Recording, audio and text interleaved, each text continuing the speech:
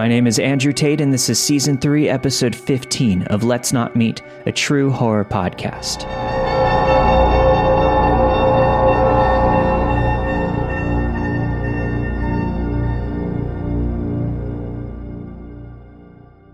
When I was much younger and far less concerned with consequences, I was introduced to a guy through a mutual friend that was well connected. It took me forever to figure out how this guy could stock the veritable roving pharmacy in his vehicle. But at the time, I wasn't too much concerned with the how, just the when.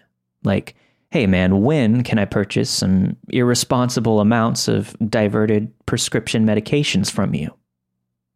As I got to know him more, I learned more about my purveyor of happy pills, and he thoroughly threw off a bad vibe. I would do my absolute best to avoid the, quote, post-deal hangout, but the guy was clearly and completely socially maladroit. Eventually, my dealer, who I'll henceforth refer to as D, starts attempting to insinuate himself into my group of friends more and more. He would call me constantly, text me like an abandoned Tinder date, and generally harass me into hanging out. We would casually be drinking beer in the backyard of my house, and he'd happen to be in the neighborhood, just like he'd accidentally take a load off and decide to stick around. I am not a complete asshole, so it was difficult to sell someone a clue who doesn't have a proverbial nickel to his name. I specifically remember a night when each of us were recounting macho stories of tussles and scrapes that we had been in, and D decided it was his turn to contribute. It went something like this. Oh man, that's nothing. One time I shot a man in the face with a sawed-off shotgun and beat the rap on a self-defense technicality. We all sort of went slack-jawed at that moment and nodded our heads, mumbling uncomfortably. Wow, pretty cool. At that point, I think we all just assumed he was a one-upper and would say whatever to reinforce his tough guy persona that he was so desperate to have us believe. I should have realized then, maybe D wasn't exactly an asset to the societal fabric, but, you know, I didn't want to hurt the guy's feelings, and plus, drugs. A few weeks later into the summer, and some of the boys and I decide to tie one on and head downtown to the clubs. Now, I know for a fact that I hadn't committed the sin of imparting knowledge of our physical location to D, but somehow he materialized by my side as I was ordering a drink. Even in my own greatly impaired state, I could tell that D was in a knee-walking, gutter-sucking blackout. It took me all of 30 seconds of surveying his slack expression, coupled with those glassy black eyes doing the 1,000-yard stare, to surmise that D was not going to be a fun man to be around on this night.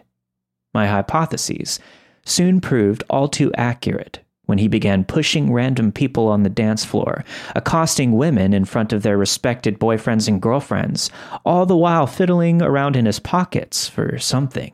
Are you starting to get why D wasn't a pillar of social proficiency?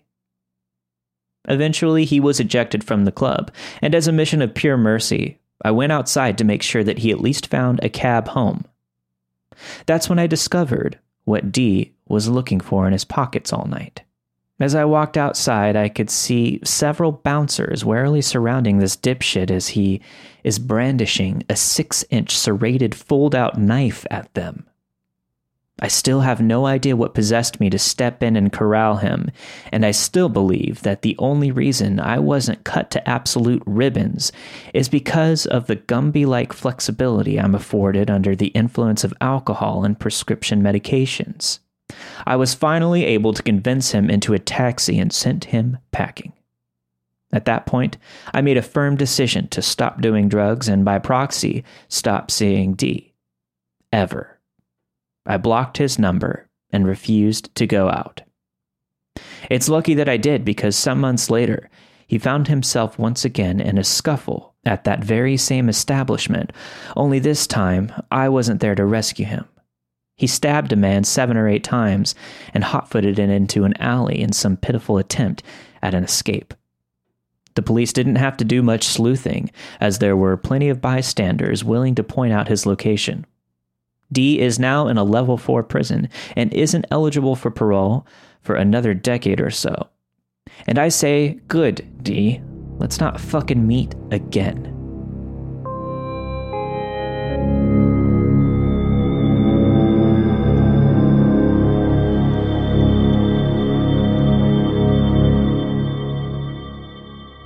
I've recently moved into a new flat, just 3 weeks ago, and I'm sharing it with my sister. The only person we know properly is a single mom who lives in the apartment next door to us. Ever since we moved in, she's been giving us advice and helping us out with other things. We don't know anyone else properly yet. From what we've seen of our neighbors, they're mostly couples in their 30s and 40s or older guys who live alone. We're probably the youngest people here. We're both females. I'm 18, and my sister is only 16. Today I was out with my friends, and then later went to the gym. After this, I went to get my sister so that we could go out for some food. We got in around 10 p.m. My sister and I got into our pajamas, and we were just sitting around watching TV when our buzzer rang. I jumped up to answer it, and it turned out to be our neighbor, the single mom. I asked her what was up, and she said that our dad's asking for us downstairs. Straight away, my stomach dropped, and I immediately asked her if she's sure he said it was our dad. The reason I asked her was just to make sure that's what she actually said, but she replied that, yeah, he said that he was your dad and he was asking for you. The neighbor asked me if she could let him up to our flat, but I told her no. I wanted to call out to my sister, but I didn't want to worry her right away. I asked the neighbor not to let him come up yet, and I heard her repeat this to him. I couldn't hear anything for a few minutes after this, and I started to get really worried. At this point, my sister comes up to me and asks me who it is. I start to feel really anxious and call out to my neighbor a few times. It must have been about 5 minutes, but I honestly felt like it was ages when she didn't reply. I was actually about to tell my sister to call the police when eventually she told me that he had gone. She then came up to our flat and explained what went down. She said that she was walking to her flat after finishing work, and she saw a man by the buzzers. At first, she assumed that he was just someone who lived here, until he noticed her walking up. He asked for us by name and if she could let him up to our flat. She asked him who he was, and he told her that he was her dad. Now, obviously, she buzzed us and told us first, as our neighbor doesn't know us that well, so she doesn't know what our dad looks like. She said that because we were young, she didn't want to buzz in a strange man up to our flat. She said that her mother instincts kicked in when she heard my hesitation to let him up to the flat. Apparently, after he heard me say that, he got really pushy with her and started trying to move her out of the way. He kept saying to her, "It's okay, I'm their dad. Let me in, I'm not going to do anything." She started arguing with him and asking him to tell her his name, but he refused to tell her. She told him that if I don't feel comfortable letting him in, there's no way he's getting in. His reaction was to call her a bitch and then to get in his car and drive away. Now, this is the reason why I hesitated. We haven't spoke to our dad since I was 16. We even considered getting a restraining order from him at one point. He's not our biological father, but we were legally adopted by him when I was 9. He was both verbally and physically abusive to our mom and had started to do the same to me. It got to the point where we had to leave him in the middle of the night. After this, he became very controlling, and he would secretly follow us and record me and my sister. He has a criminal record as well, and I believe he was convicted of manslaughter in the 80s. I have no idea of the backstory behind that, and I honestly don't really want to know. Like I said, we haven't found him since, so as soon as she said the word Dad, I almost had a panic attack. I asked for her to describe him, and she said that because it was dark out, she couldn't really see him. We ended up staying with her because my sister and I are really shaken up. I don't know whether to call the police or not. I don't know if it's our dad or not, as it could easily be someone else. I really appreciate any advice.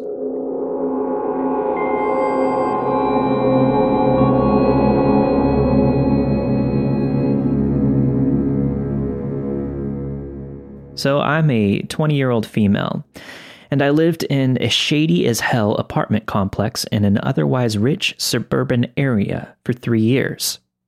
I have lots of stories that could fit on here, but this one is about a neighbor I'll call Bob.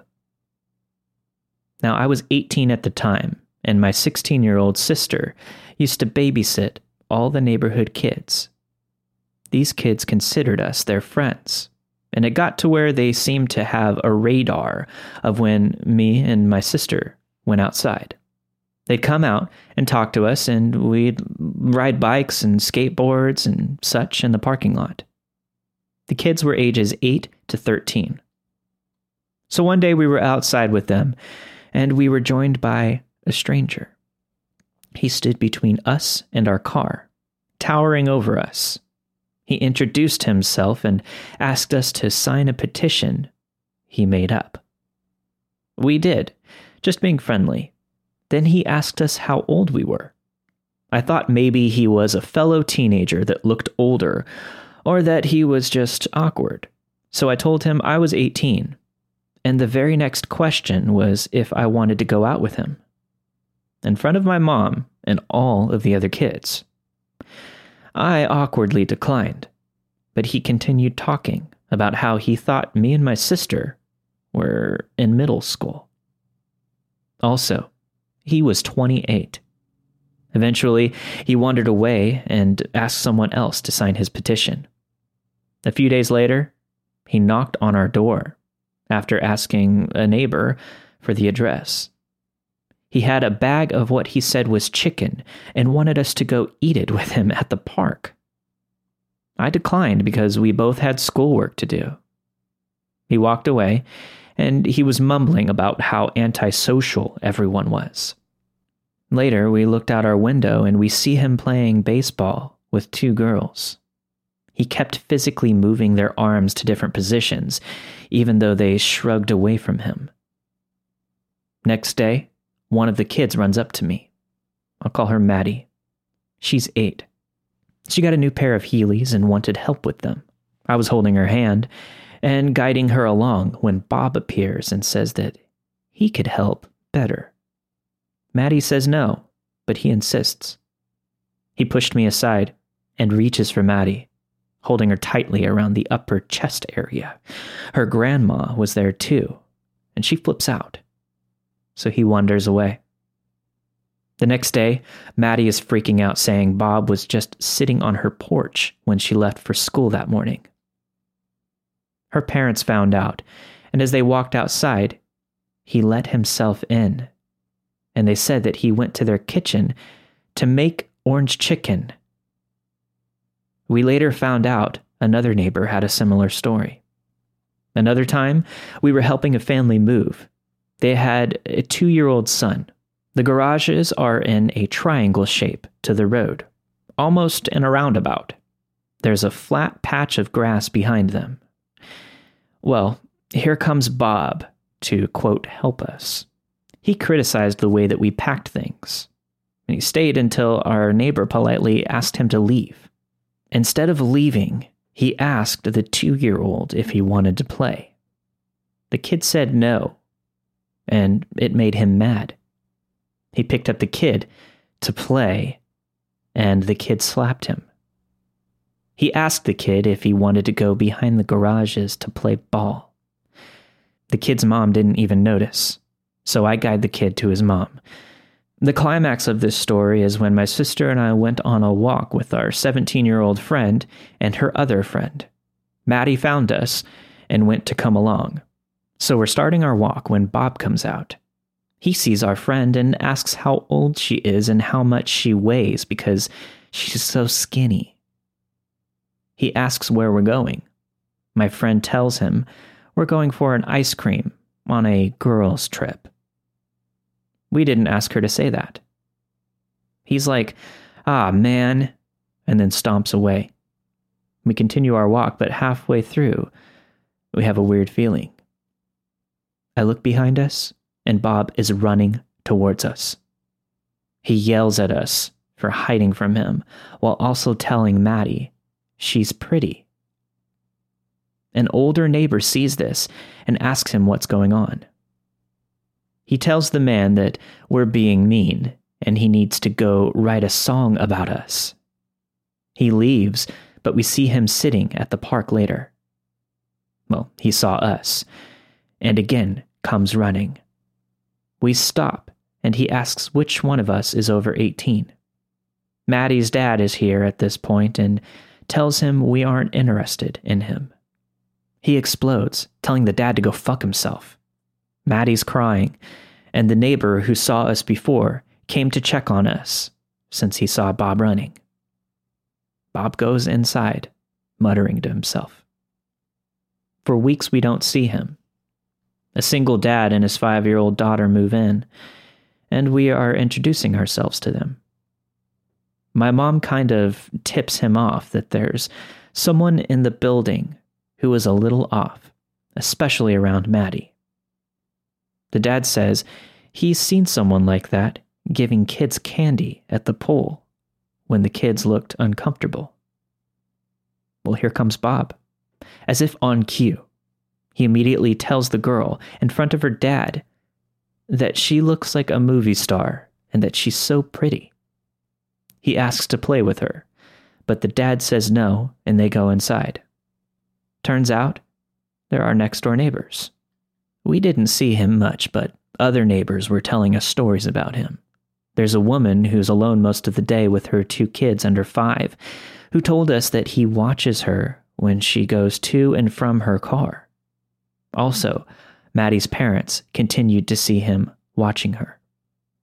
Then one day, we're again babysitting, and here he comes, only this time he's swinging nunchucks. Maddie screams and hides in our car. Bob strolls over with his nunchucks and starts talking to us casually. Then his head cranes to look into the car, and he says, "Where's Maddie?" We told him she wasn't here, and he walked away. By then, most of the kids were afraid to go outside when they saw him. He had a habit of wandering around the complex. We could tell by his height and lankiness. A few times we'd see Bob with his dad. Those times, neither even glanced at us. Then finally one day, he just stopped showing up. We'd see his dad and brother come in and out all the time, but never him.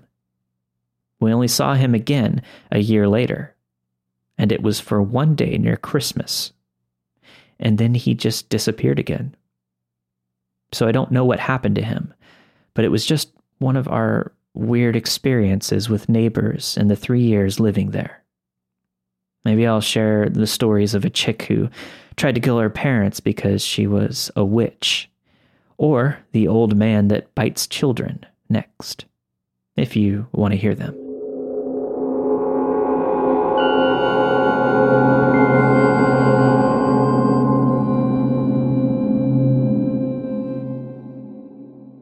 These events happened over several months in 2016 when my sister and I were 16 and 14, and we had first moved into our most recent apartment complex with our mother.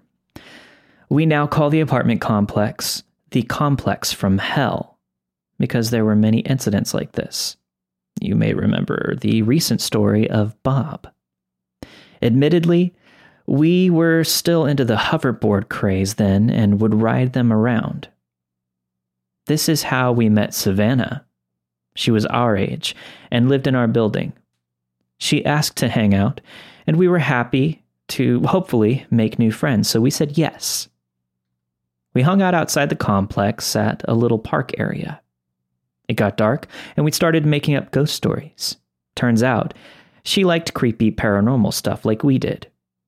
Now note, I did not actually believe in this stuff, and still don't. Every time I reference the paranormal, it's a hyperbole. As we were walking home, the light in one of the apartment hallways flickered, and I joked and said it was a spirit trying to communicate with us. Savannah made up a flash once for yes, twice for no system to communicate with the spirit, and we messed around a bit. We thought it was just harmless fun. Well, the next day, she runs over to us, excited. She informs us that the spirit we had met last night told her its name was Kieran, and that it meant light. So it all made perfect sense now. We asked her how she knew, and she said she went back later that night alone to talk to it. This was the first time it occurred to us that she might have really believed in this stuff. Our aunt had given us an old Ouija board as a joke a year before, and we thought that Savannah might like it. Savannah lit up and said she wanted to try and talk to Kieran. So we huddled in the hallway that was connecting the apartments and put our hands on the board. We kept getting random letters that didn't make sense, but soon Savannah's questions were directed to Kieran. We felt her moving the planchette and called her out, but she got mad and said she'd prove it. She took her hand off of the planchette, and it no longer moved. She just huffed and insisted that it wasn't her. Over the next few weeks, we did mostly normal stuff with her, but she kept talking about the ghosts and Ouija boards until we broke down and played it again. This time we were introduced to a new ghost, Evan.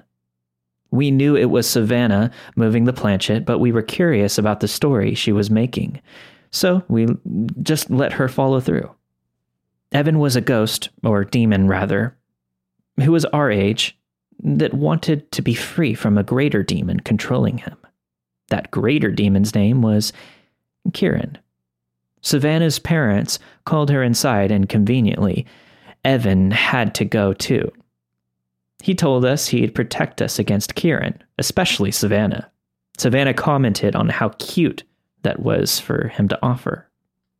A few days go by normally, but then Savannah's back to tell us that she has a boyfriend. We're happy for her until she tells us that his name is Evan. We're wondering what the hell she's talking about, and she explains that while sleeping over at another friend's house, something had tugged off her shorts while she slept. She woke up and heard Evan's voice. Then he'd visited her in her dreams and asked to date, or something like that. She said yes. Of course, we knew that she made up Evan, so we're kind of like, what's wrong with you? And we don't talk about demon stuff anymore. Now, Savannah was extremely possessive over her friends. When she'd see us with someone else, she'd text us nonstop about why we hadn't invited her. We tried to keep our distance, but she lived on the ground floor and literally watched out her window waiting for us to come inside. She'd latch onto us. We didn't know much about her home life, but she always seemed troubled. She had scars on her wrist and even talked about running away from home. Her parents seemed all right, if rather strict and religious. We still hung out with her because we were worried, but were starting to feel weird about it. Worse, she randomly showed up holding her hand out, saying Evan was holding her hand. She'd look at random things and laugh when no one was talking because Evan had told her a joke. Once, she made us feel her cheek where it was supposedly warm from Evan kissing her. It wasn't warm. One day my sister and I were bored from talking to Evan on the Ouija board and wanted some fun. I texted my mom to call my phone from a blocked number and play creepy sounds. Looking back, it was one of the dumbest things that I did. But at the time, It was just for fun. My mom made the call, and I put it on speaker. Savannah is living for it, especially when my mom played a track from a scary movie about a ghost. My mom took it a step further and threw a banana off our third-story balcony for us to see. Savannah said it was a sign that Kieran was winning. I had no idea of the fire this would light inside of her. We were about to tell her it was a prank, but again my mom called her inside. She found us again the next day, and I came clean about the prank. She laughed and said that there was no way we could have done that. I said, no, my mom literally did all of that. Well, Savannah had told her friend about it, who had told her that yellow objects, like the banana, were a sign of the devil, and seeing them meant that the devil was hunting you. This was all she talked about for a while, but since nothing else happened, she gradually forgot. Things went back to normal for a while, until Autumn moved in. Autumn and Savannah connected instantly because of their history with depression. Autumn was a few years younger than us, but had a lot more of a past. This included significant time spent in psychiatric facilities and violence towards her classmates and family. Autumn claimed she heard demons talk to her at night, and just like that, the ghost stuff had started again. Savannah felt threatened by Autumn and felt the need to one-up her with ghost stuff. She told her Evan was her ghost brother that looked out for her. And I said, hold on, you claimed he was your boyfriend. She giggled and said, that's gross, he's my brother. Her story had completely switched. Now, she was dating another demon named Jacob, and they were engaged. She even showed us a ring to prove it. The next week or so was literally like a match between them to see who was the darkest and most involved in the spiritual world, or whatever. They'd compare scars on their wrists and brag about cutting themselves and doing things like sneaking out at night. In a move to one-up Autumn, Savannah drew a giant pentagram in the parking lot with chalk. Her parents found out, and she backed out, blaming it on Autumn. The next freaking day, I swear, people come to repave the parking lot. The pentagram is now buried under it forever, literally. Savannah moved on to saying her friend had found Jacob's body and was going to put his spirit back inside of it. Savannah continued to take advice from this friend who fueled everything she did. Savannah now said the friend was teaching her witchcraft. We mostly avoided her at this point, but she'd ask us to do similar things like make holy water with her and try to summon her a familiar. From that point on, she insisted she was a fire witch and walked around wearing all black with Halloween-like makeup on her face. She and Autumn frequently snuck out together, and occasionally we'd see cop cars at her house. My sister and I were avoiding them both, but now we'd get fiery texts from both of them if we hung out with other people, especially our guy friends. Once, they saw us get home and stood in the parking lot pretending to be possessed. Autumn also cut off her hair and claimed to have tried to kill her teacher. My sister and I knew it was bullshit, or at least we hoped, but Savannah took it seriously. She'd go around telling neighbors of terrible crimes she committed or wanted to commit. She even told us that she'd first seen us outside with hoverboards, and she wished for them to blow up. One day, we saw the police come to her door, and the officers had jackets that said they were from the Juvenile Justice Department. Her mom pulled me, my sister, and our mom aside to explain what was going on. Apparently, 2 years before, they discovered Savannah talking with a man online. Her messages to him were, quote, hiring him to come literally kill her parents. after making threats of killing them a few days before. We were able to confirm the story after pet sitting for them and finding court papers about it. We'd known she was on probation, but she'd always tell us different stories as to why. Savannah continued to beg us to hang out with her after that, even inviting herself to spend the night. We avoided her at all costs, but she would follow us everywhere. It kind of died down when Autumn moved out, and Savannah moved in with her family shortly after. Since then, she started doing service hours at horse stables and graduated high school. I really hope she's gotten happier and more stable. Autumn messaged my sister a few months ago asking to call her mom to confirm she was with us. She wasn't. And later, we saw her with a 19-year-old dude. She's 14 now. My family has moved as well. There were too many incidents in those apartments. Our new place is so quiet and peaceful, but to Savannah and Autumn, let's never meet again.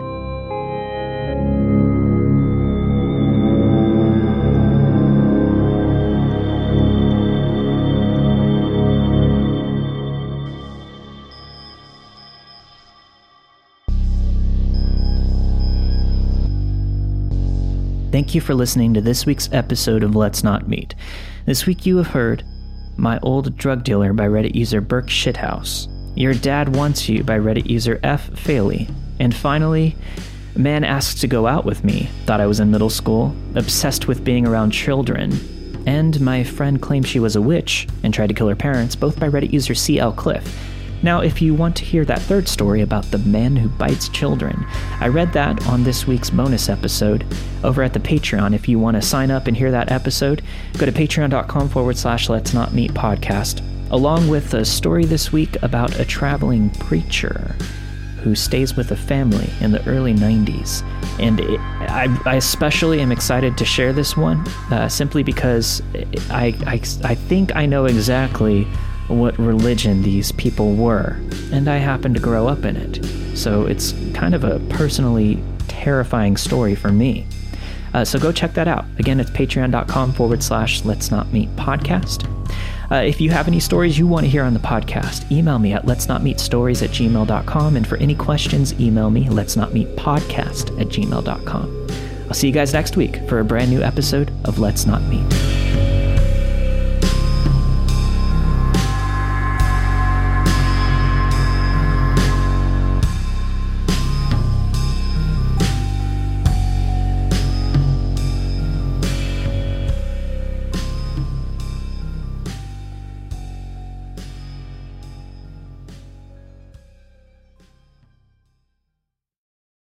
You can't control what's outside your home, but you can control what comes in. Because Clorox disinfecting wipes kill 99.9% of viruses and bacteria, including COVID-19 virus, when used as directed on hard, non-porous surfaces. So whether it's from dirty doorknobs, dirty shoes, or something else, outside germs won't stand a chance. When it counts, trust Clorox. Kill Pseudomonas, Salmonella, and influenza virus type A2. Kill SARS-CoV-2 on hard, non-porous surfaces. Use as directed.